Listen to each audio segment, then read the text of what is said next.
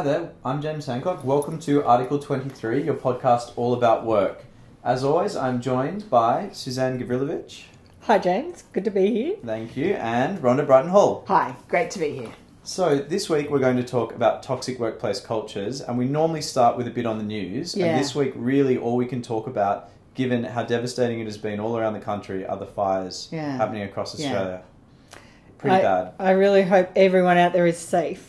Yeah, and I'm in a neighbourhood where we had a fire. Of course, it's been a very traumatic week for our neighbourhood. Yeah. And the fact that it was one of the fires that's been deliberately lit is heartbreaking. But Just ridiculous. Heart goes out to all the people who are impacted, but also the fireys and police who are now trying to catch bad people in amongst all the other work they have to do. And doing an amazing job, and thank you to everyone that's been involved in helping keep the community as safe as possible. Yep. So let's get to the topic. We're going to talk about toxic workplace cultures. We're going to talk very practically how you can spot one. We're going to talk about how you understand it, what you can do immediately versus a little bit longer term, what's the responsibility of each and every one of us at work, and what we can do as HR professionals to help change culture for the good. So, to get the ball rolling, why don't we start with signs of toxic workplace culture? We're not going to do a big exhaustive list, but we are going to talk to some of the common ones. And it's probably safe to say that at the very start, when you walk in a room, you just feel a toxic culture. Yeah, we absolutely do. Because culture is just the way we treat each other. And so when you walk in a room, we all know how it feels when people are treating each other properly and enjoying each other's company, and when they're not. And so you cannot underestimate the fact that trust your spidey sense. Yes. The minute you walk in, there's no eye contact, people aren't treating each other respectful, there's passive-aggressive, stupid comment, all that sort of stuff, you're in a bad Meaningful culture. glances as well. Yeah. Yeah, that's a good True. one. Yeah. Absolutely true. Yeah. So it's absolutely a feeling, and we know it. You feel it walking in, even as an outsider. What else is there that's a sign? I think the next one is this playing to constantly talking about what's wrong and not talking about what's good. Yep. So policies, rules, people stepped outside the lines, they Yes. didn't do the right thing. Let me describe their mistake. Yes. The policing Sort of culture. what happens. Policing And that really leads to that low trust environment. People are scared to do anything because they're going to be critiqued for it. Yes, and they will be. Yes. Because I caught you out. Exactly. Yeah. And then low trust, we now know academics, because there's just been that big research on it. Low trust, low collaboration. If I don't trust you, I'm not going to give you the secret information I have. That's I'm right. not going to share. And so that's a really big business problem as well. Yeah, and I've seen this one a little bit. So you see this silence on the formal channels, and you see basically rush hour on the informal ones. And I love this. It is so true. The conversations around the office, all of the conversations under the table. I know, Yeah. and you go to the meeting on the survey and some chirpy little HR person's going, oh yes, the responses are fabulous, everybody's very happy. And you go, how many responses did you get? And there's like 3. Yes. Yeah. So 3 out of 6,000 is not a good response rate. Despite the fact those 3 people are saying they're happy, the rest of them may not be. Yeah, You're really not hearing You've from got them. to collect the survey feedback at the water cooler, which is absolutely pumping. So Yes. I know what more than 3 I have to tell you a funny story. Yeah, go on. I got invited into this warehouse and I was walking along and I'd been told by a very chirpy HR person that the culture was fantastic. Right. So as I walked in, I've got a bunch of sooty people with me and we're walking along and all of a sudden there's this psst, psst, psst, and there's this voice from inside the racks of boxes and there's this woman peeking through and she goes, come over here, come over here. I'm like, what's So bizarre. She goes, don't look at me, don't look at me. And I'm like, okay, I don't look and do look, and I was Do really not scared. make eye contact. And I sort of found a reason to wander off between the racks. And this woman says to me, I'm the informant for the CEO, and let me know if you want any information. I'll tell you how it's really going around here. Now get back in the line. So I jumped back out. I'm like, oh my God, I'm making my chest choke. But that is a toxic culture. That is. I've got a picture of you talking to yourself from all your colleagues. Just, why are you talking to those boxes, Rhonda? Anyway, Just that's hanging out. different. And the But last... perfect example of informal conversations Yeah. where the formal ones aren't working. Right. Yeah. And the last one is this, people in power critiquing and talking about the culture as if they're not part of it. So saying, oh, people aren't treating me properly, I'm a victim of the whole thing. And you go, aren't you the boss? Like, what's that about? Are you the victim or the creator? Or both? Like, what are you actually That's right. doing? If people in power are victims, so everyone's playing that child, someone else is picking on me sort of space, Yes. then no one's in charge. You've got a really bad culture. Okay, so there are a few of the signs, and I'm sure the list can be bigger than that. So they're the signs it's not going great. How do we better understand organisational culture? What are some of the things we should be looking for and at? I reckon that the first thing is the numbers. Go deep on the numbers. I've never seen a bad culture where you couldn't put your finger on numbers that were telling you that. So the examples are things like if you look at attrition, so you're looking at how many people are leaving, why are they leaving. You have those leaders who just make everybody they ever don't like redundant. You have other leaders where everybody runs away. They just meet them and go, oh my God, get out of Dodge as fast as I can because it's terrifying.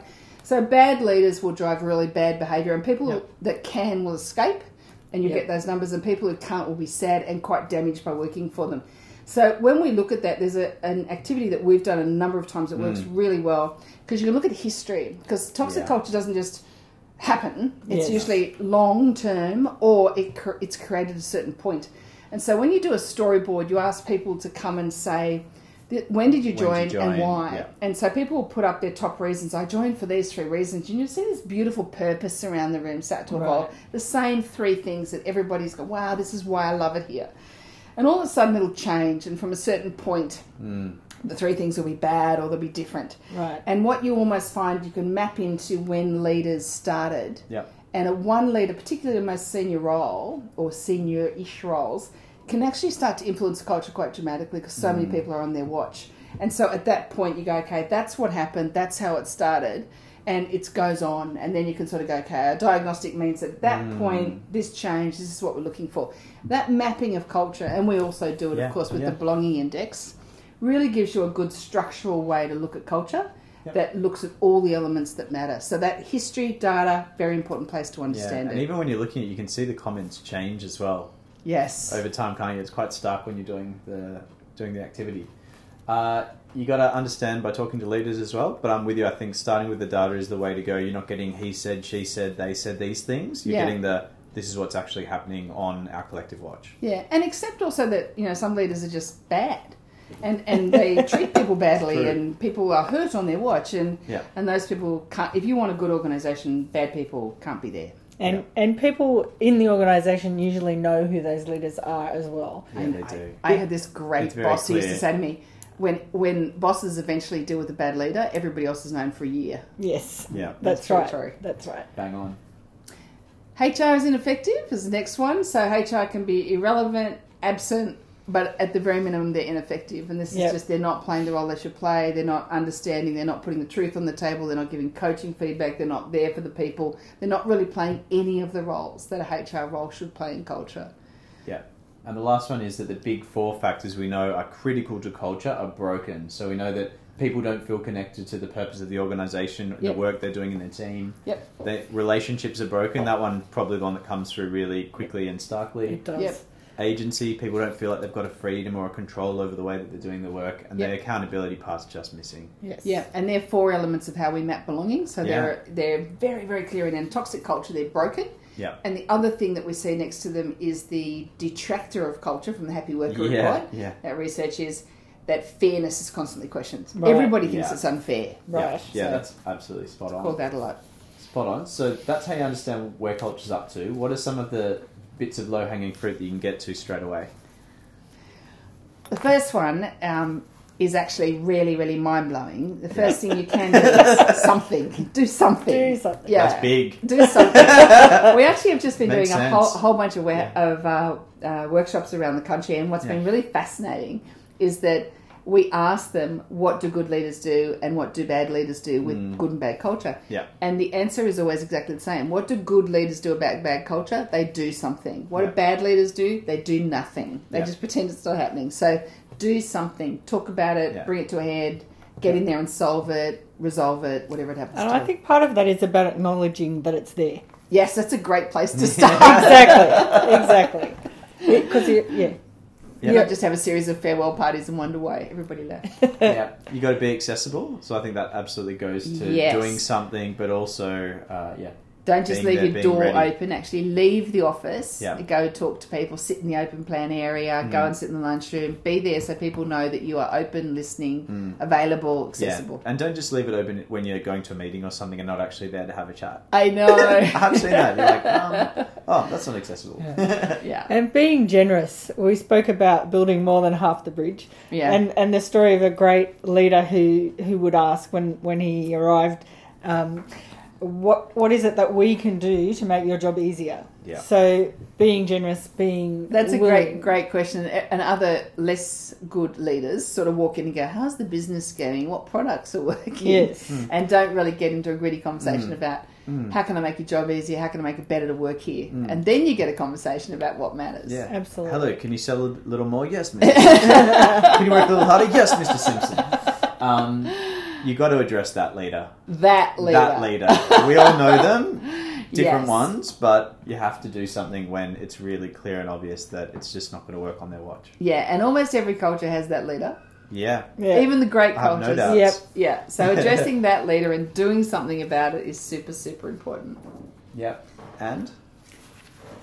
If it's really, really bad, there's also an argument that if you're coming into a space like that as the boss or as a senior leader, you need to listen, acknowledge that it's bad, and then put a line under it. So what you don't want to do, and we've seen that before, people are doing their 85th survey with 3 yeah. people responding, and they're saying, oh yes, we've got more data on it. Yeah, at a certain point, when you've got people with wellbeing problems, you've got attrition, you've got resignations, you've got redundancies that are unplanned and improper, all of those things happening, you got a toxic culture. So you need to say, this is what we've got and this is what we're going to do about it. We're going to move forward. Line under it, let's go. And that's a classic example. If that culture is really bad, you're getting more and more data to show that there's a problem. The people are there are fatigued because they don't have any friends around them anymore to do the work. And you're like, you just need to do something or I'm out. Yes. It's so clear. It sounds so basic, but we keep trying to validate facts opposed to just change something. We've It's got like, enough facts, we know. You got to have a bias to action. Very, very true. Okay. So they're the low-hanging fruit. I think they're really straightforward things to do. What about over the longer term? What can we do? First thing is create community. Get Yeah. people connected, get them to know each other. You know, I really believe that when you start to hear someone's story or hear how they got here or their backstory, it's almost impossible not to like them. You get involved in people, you find affinity, you find things to like about them.